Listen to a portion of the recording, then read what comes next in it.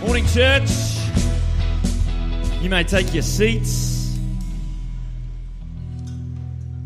Are you well? That is good.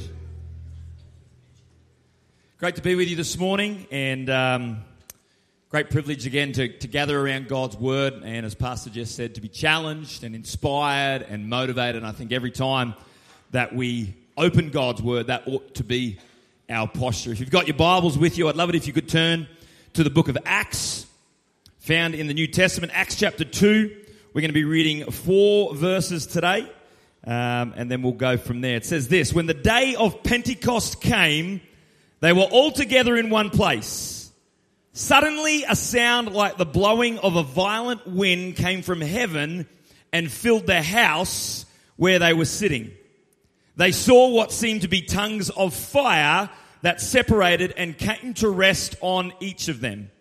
All of them were filled with the Holy Spirit and began to speak in other tongues as the Spirit enabled them. Let's pray this morning. Heavenly Father, we do thank you for your word. God, we thank you for the transforming power of your word. And I pray this morning that your Holy Spirit would speak to hearts, would speak to situations, and speak to circumstances. Heavenly Father, that we would walk out of church different to how we came in. Not because we've done church, but because heaven has spoke in Jesus' name. Amen. Church, today is Pentecost Sunday. Pentecost Sunday. One of the most frequently asked questions that I get asked as a pastor when they find out that I am a minister, they say, "What denomination are you?"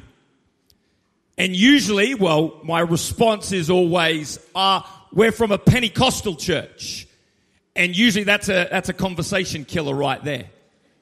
A, because they have no idea what I'm talking about, because usually they're more aligning with the traditional denominations like Anglican, Church of England, and all those ones. They have no concept of what a Pentecostal church is, or they have a very warped perception of what a Pentecostal church looks like. So you're the happy clappers, the jolly jumpers, the holy hand grenades. That's how people understand, some people understand, Pentecostal churches. And so what is Pentecostal Sunday? And what is a Pentecostal church? What does that even mean, the word Pentecost? Well, we understand that it is 50 days after Easter, after Jesus was crucified. 50 days after that day marks the birth of the church. Today, we would say, is the church's birthday, 50 days from when the church was born. If we were to look at a timeline, it's 7 weeks plus 1 day, 49 days plus 1 day from when Jesus was crucified that we read about in the Gospels to Acts chapter 2. Jesus was crucified at Passover. And then what we see in the upper room, what we just read in the book of Acts 2, is the Feast of Weeks. We know that Jesus walked the earth for 40 days after he was resurrected. For 40 days, he walked the earth and then he ascended back to heaven to one day return. And so most Bible commentators and theologians believe that the upper room experience lasted approximately 10 days as the believers and the followers of Jesus waited for the promise of the gift that Jesus talked about in the Holy Spirit. And so the word Pentecost means 50 days from when he was crucified to when the Holy Spirit came and indwelt Jesus' followers. Hope that's bringing some clarity. And so the followers of Jesus gathered and they received this promise of power that would be poured out. And that power then ignited a fire for the church in Jerusalem, Judea, Samaria, and to the ends of the earth. You can't get much further from Jerusalem than where we are today in Toowoomba, Queensland, Australia. And so what we're experiencing today is literally a domino effect that happened in that upper room where the word went out, the gospel began to spread all across the four corners of the globe, and the church was born.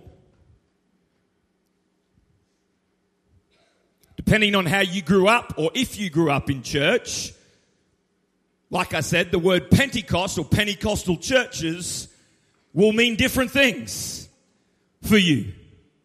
Essentially, I believe that whenever we talk about the Holy Spirit, there's usually two types of people in church. There's people that are all about the Holy Ghost. And every Sunday has to be about the manifestations. And every Sunday has to be about the Holy Ghost. But then there's another group of people that are so freaked out about that stuff. And they're like, I'm cool with Jesus, I'm cool with God, but the Holy Ghost and the Holy Spirit stuff, man, that just freaks me out. See, sadly, at times, I believe the church has exchanged theatrics for theology.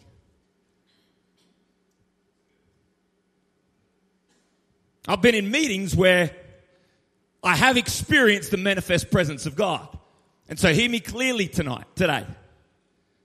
I've been in meetings where people have prayed for me and have been felt the manifest presence of God. So I'm not here to deny that.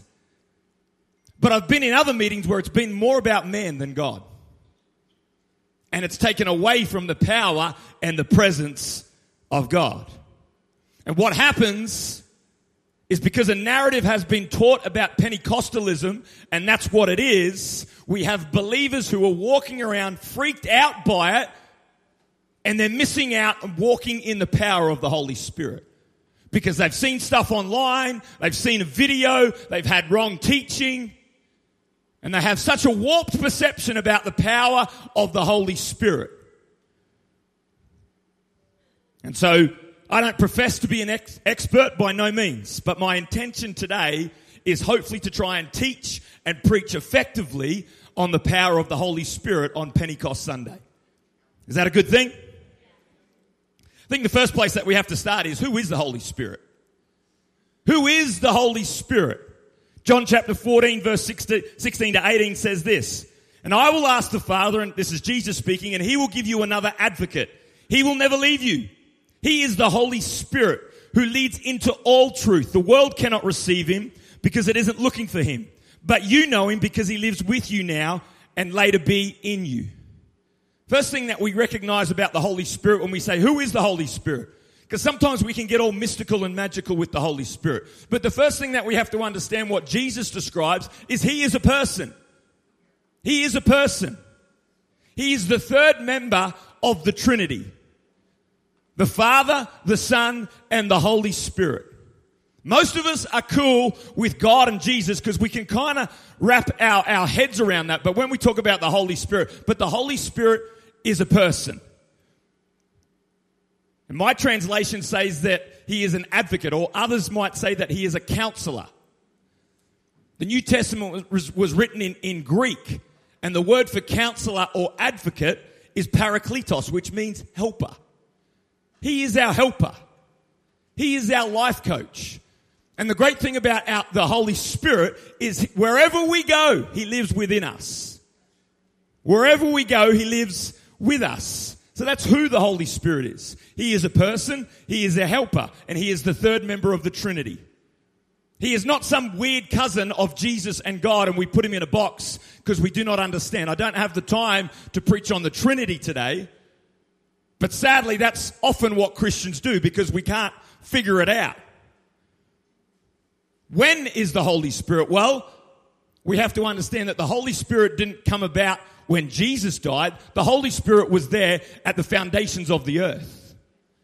He was right there with Jesus and God before the foundations were laid. So we know who he is, we know when.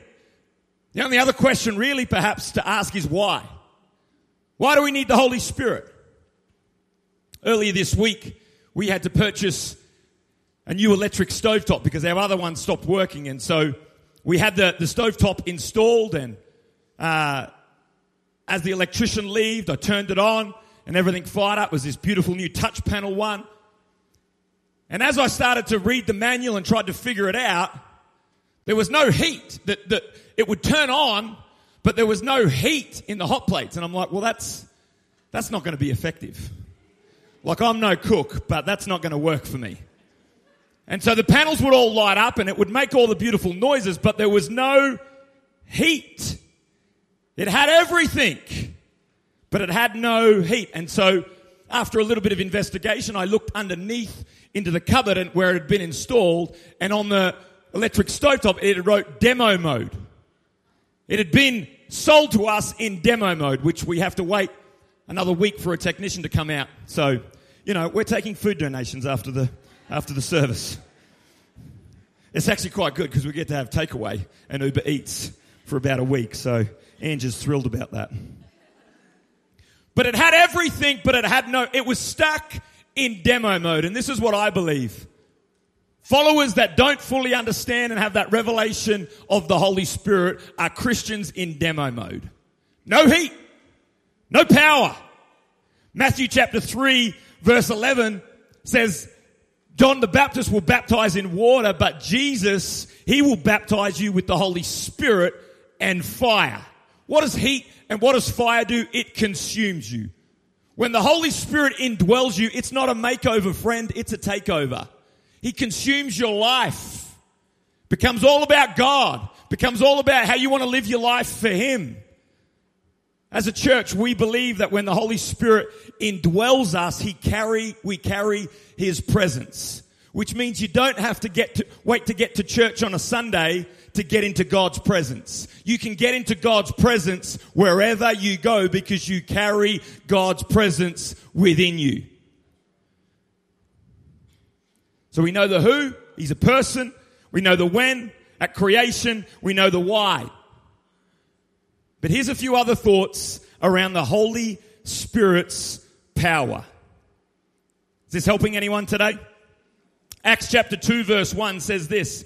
On the day of Pentecost, all the believers were meeting together in where? In one place. The precursor or the prerequisite to the power of the Holy Spirit being poured out was what? Unity. The believers and the followers of Jesus, they were following a pattern and a rhythm of ecclesia, gathering together. You know that there was approximately 500 people that saw Jesus alive after He rose. 500 people, and yet there was only 120 in the upper room. 500 people saw Jesus resurrected, but only 120 were in the upper room. I never want to view my faith in the context and in the posture of what's convenient and what's comfortable. Jimmy, do you think we should go to the upper room with the others? Nah, let's go to the coast of Galilee.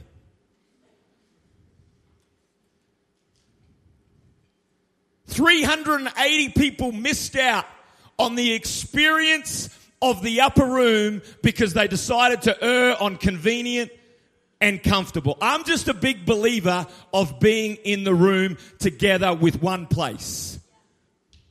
And I believe that when we do that as the church, like we read about in the Acts chapter 2, God's power can move.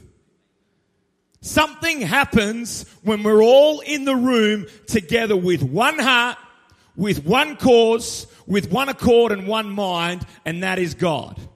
Something can happen. You know, in the book of Acts chapter 20, if we were to fast forward 18 chapters, there's a story of a man named Eutychus. And the Bible tells us that Paul is preaching and as he's preaching, he's going on and on. And Eutychus falls asleep in church. Some of you could relate to that. And as he falls asleep, he's leaning on a window and he falls out the window and he falls down 3 stories. You can check it for yourself. His name's Eutychus and he dies. How many people know that's a bad day in church? When you die in church. I mean, we've had some bad days in church, but when you die in church, that's not a good thing. But the Bible goes on to say that Paul prays for Eutychus and Eutychus lives. How many people know that's a good day in church?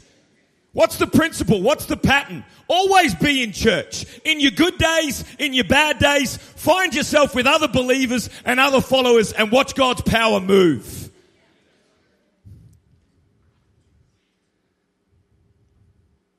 Something happens when we're all in the room together, like that 120. Look at me. I love you. and I'm saying this because I love you, we are either fully in for this thing that we call Christianity or we're on the fringes. If we're going to be Christians, can we at least try and be proper ones? I love technology. I love that we're broadcasting this message right now. And listen to me, if you're watching online, I love you. But there is something when we are all in the room together.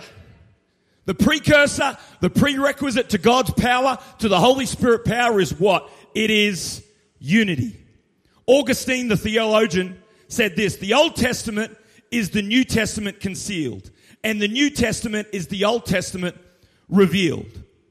In other words, the New Testament books, 27 of them, is found when you read the Old Testament. You can see the old in the new and the new in the old. They're both linked. They're not separate. There's a great parallel, in fact, with Acts chapter 2 and the book of Genesis. They are linked. What do we read in Genesis when God formed man? We read that he breathed the breath of life. The Hebrew word for that is ruach. He breathed ruach, the breath of life, into a man's body. And what happened? He came alive. Genesis chapter 2, we read that. In Acts chapter 2, we see a parallel. What did he do again? He breathed the breath of life. He breathed the Spirit of God, ruach, like he did for Adam. He breathed the breath of life into the body of believers, and they came alive as the church. Genesis chapter 2, Acts chapter 2. The Spirit of God breathed life into a physical body, but then he breathed life into a body of believers, and it came alive. It came alive in mission. It came alive in purpose. The outpouring of the Holy Spirit in that upper room that day connected Christ and the body of believers to a commission to go and preach the gospel to all the world, baptizing them in the name of Jesus. The early church was given an assignment, and guess what? That assignment has not changed in 2023. We're still on mission, church. Sunday, the 5th of February, 2023, our senior pastor, Brendan Kelly, preached a message. What he really felt the word for this season for our church was being intentionally connected. When we are intentional and when we are with one cause, there is a power in God. So we have the precursor and the prerequisite of the power, the point of the power. Why do we need the power? What's the point of the power? Acts chapter 1 verse 8, Jesus is speaking. He says, "But you will receive power when the Holy Spirit comes upon you, and you will be my witnesses telling people about me." If we follow that timeline, we follow Acts chapter 2, where after they have the upper room experience, Peter, a man named Peter, stands before thousands, preaches the gospel boldly, the Bible tells us, and thousands get saved that day. Remember Peter? Remember that guy?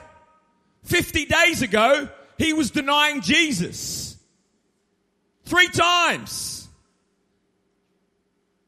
And a month and a bit later, he gets up on a platform probably much bigger than this, in front of a crowd much bigger than this, and he preaches the gospel and thousands get saved. Don't ever tell yourself that God can't use me, that you've had your expiry date with God because of something that you've done in your past. If it's good enough for Peter, it's good enough for you, friend. What's the point of the power? The point of the power is directly linked to people. It's no coincidence that when they were filled with the Holy Spirit, the very first thing they did was not stay in the upper room, but they went out into the community and they used that power to reach people, to stand boldly before others and preach the gospel. What's the point of the power? People. Sadly, what has happened in church, we've used the power to perform. And it's become about what we can do rather than about reaching people. What does Acts chapter 1 say? "I will pour out my power and you will be my witnesses." What does that say to you and I as 2023 followers and believers of Jesus? That God's power is to reach people.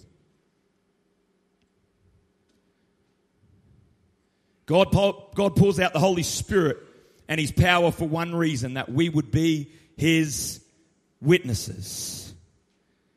When we make it about people, God is glorified. When we make it about a performance, man is glorified. And that's not good. You know, the Bible talks about praying without ceasing. You know what that means? You know how I interpret that? It means inviting the Holy Spirit into every conversation. Inviting the Holy Spirit into every circumstance. And it's funny, when we do that, when we pray without ceasing, when we say to God, you are always welcome into every area of my life, it's amazing how many windows of opportunity arrive where you can drop heaven into earth. In a conversation, the Holy Spirit will give you the right words. In a situation, God can give you heavenly discernment. You know exactly what to do because you have clarity. That's not you, friend. You're not that good. No offense. That's the Holy Spirit leading and guiding. Why? Because we've invited Him into that conversation. Why? Because the point of the Holy Spirit's power is people. The precursor is unity. The point of the power is people. And here's the last point. The power is found in the fruit. Galatians chapter 5 verses 22 to 23 says this. But the Holy Spirit, key word, Holy Spirit produces this kind of fruit in our lives. Love, joy, peace, patience, kindness, goodness, faithfulness, gentleness, and self-control. There is no law against these things. You know where the fruit comes from? Comes from a root, comes from a seed. And so if you don't like the fruit of your life, then you need to check the seed. The origin point. All fruit is, when we see fruit, it is the evidence of whatever it is attached to. So the proof of the Holy Spirit and His power is the fruit. So we know when the Holy Spirit is working in our life and when we have tapped into the power of the Holy Spirit, when we start to see love, joy, peace, patience, kindness, goodness, faithfulness, gentleness, and self-control. That's the fruit of the Holy Spirit. That's not you being a good Christian. It's the Holy Spirit that produces the fruit. So we can speak in tongues, which we believe in. We can spin around, we can jump around, we can do all those things. But if we don't do it with love, if we don't do it with joy, if we don't do it with peace, then you know what Paul says? You're nothing but a clanging cymbal, a resounding gong. None of that stuff is the proof if you don't have love or you don't have peace, because it's the Holy Spirit that produces that fruit. And sometimes Pentecostal churches teach that the expression of the power of the Holy Spirit is when we get all mystical and magical on a Sunday, but then when we live our lives Monday to Saturday, there is nothing but sour fruit. It cannot be that way, friend. Hear me, I believe in the manifest power of the Holy Spirit. I'm not here to deny that. But what I am here to say is it's not always about what happens on a Sunday. How are we going with our love? How are we going with our joy and our peace? Hey church, how are we going with our self-control? Want the power of the Holy Spirit? Paul talks about it in Galatians chapter 5. That's the fruit of the Holy Spirit working in your life.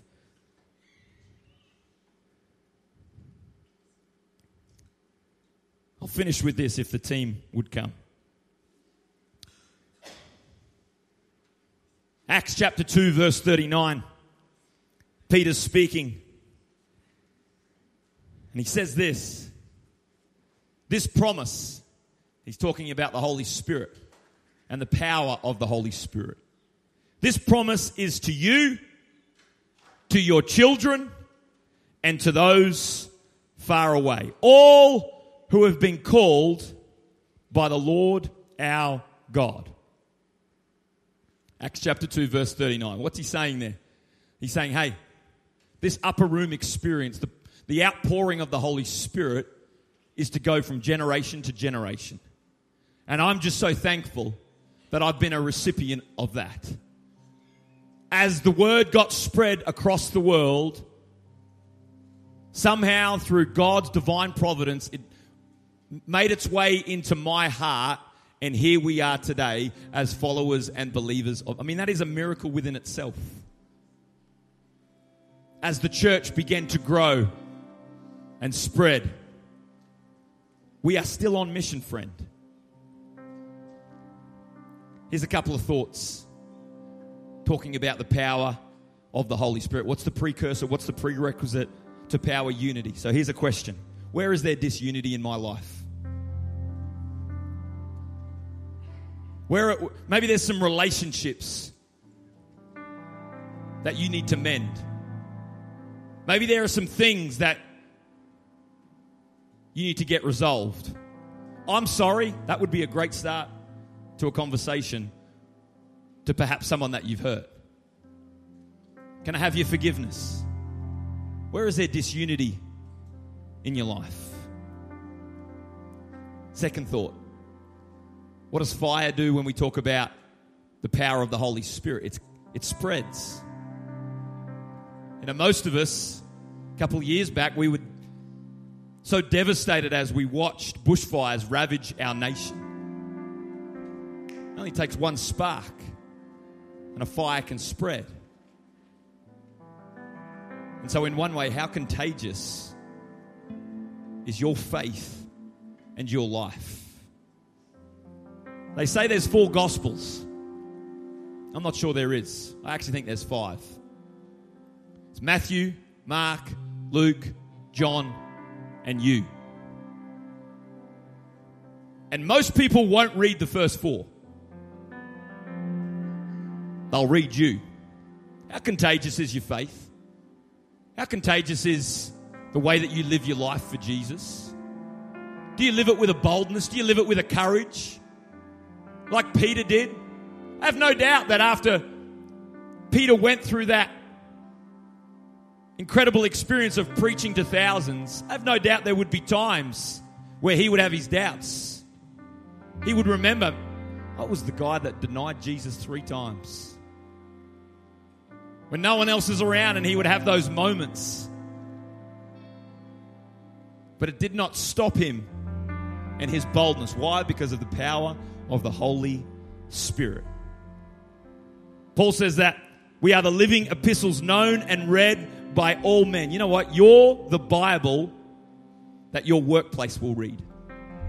You're the Bible that your school will read. You're the Bible that your family will read. They will look at your life and they will look at how contagious your faith and how you conduct yourself. And that ought not put pressure on us. But when we operate in the Holy Spirit's power, it can spread. Because they're seeing the fruit that the Holy Spirit produces. Why don't you stand with me? Civic Church is a Pentecostal church. But I pray that we are always a church that understands theology over theatrics. Maybe you're here today and maybe you're like, I've always been cool with the whole Jesus and God thing, but I've heard people talk about the Holy Spirit and I know it's in the Bible, but it's just ambiguous. It's just a little confusing. Maybe something I've said today has, you know what? I want that power. I want to step into that. I want the Holy Spirit to produce that kind of fruit in my life. You know what the Bible says? When we have a desire for that, God will give it to us. And so we don't need to play loud music and do all the stuff and make it a big performance for someone to receive the Holy Spirit and to be baptized in the Holy Spirit. John says, I baptize with water, which we do as a church as well. But Jesus baptized with fire, with the Holy Spirit. And so if you desire that, you simply ask God for that. And I believe that God not only infills, but He indwells on the inside of you. So come on, why don't we pray? Heavenly Father, God, we are so grateful for your Holy Spirit. That wherever we go, in fact, tomorrow morning when we wake up, we won't find ourselves in Civic Church. We'll find ourselves at home, but we carry the presence of God. It is no longer God with us, but it is now God in us because of the Holy Spirit. And God, that presence carries a power. A power to walk with confidence. A power to walk with boldness. With a sense of identity of we know who we are. And God, I pray this morning that there might be people that are yet to be filled with that fire, that are yet to be baptized in the Holy Spirit. God, that you would create a thirst, that you would create an appetite, a desire to be filled from the top of their head to the tip of their toes with your Holy Spirit. That they would go out of demo mode. They would be consumed by your Holy Spirit. God, I pray for people that perhaps are dealing with disunity in their life. There's broken and fractured relationships. Give them wisdom. Give them patience. Give them discernment. God, that we would remember the point of your power is people. And the proof of your power is the fruit. That we would be people of love, joy, peace, kindness, goodness, self-control. That people would look at us and we would know that it's not because of how good we are, but because we've invited the Holy Spirit into every area of our life. It's not a makeover, it's a takeover. And that we would glorify you, God. That you would get all the glory and we would keep none for ourselves. In Jesus' mighty name. Amen. Amen. God bless you, church. Have a great week, and we will see you next Sunday.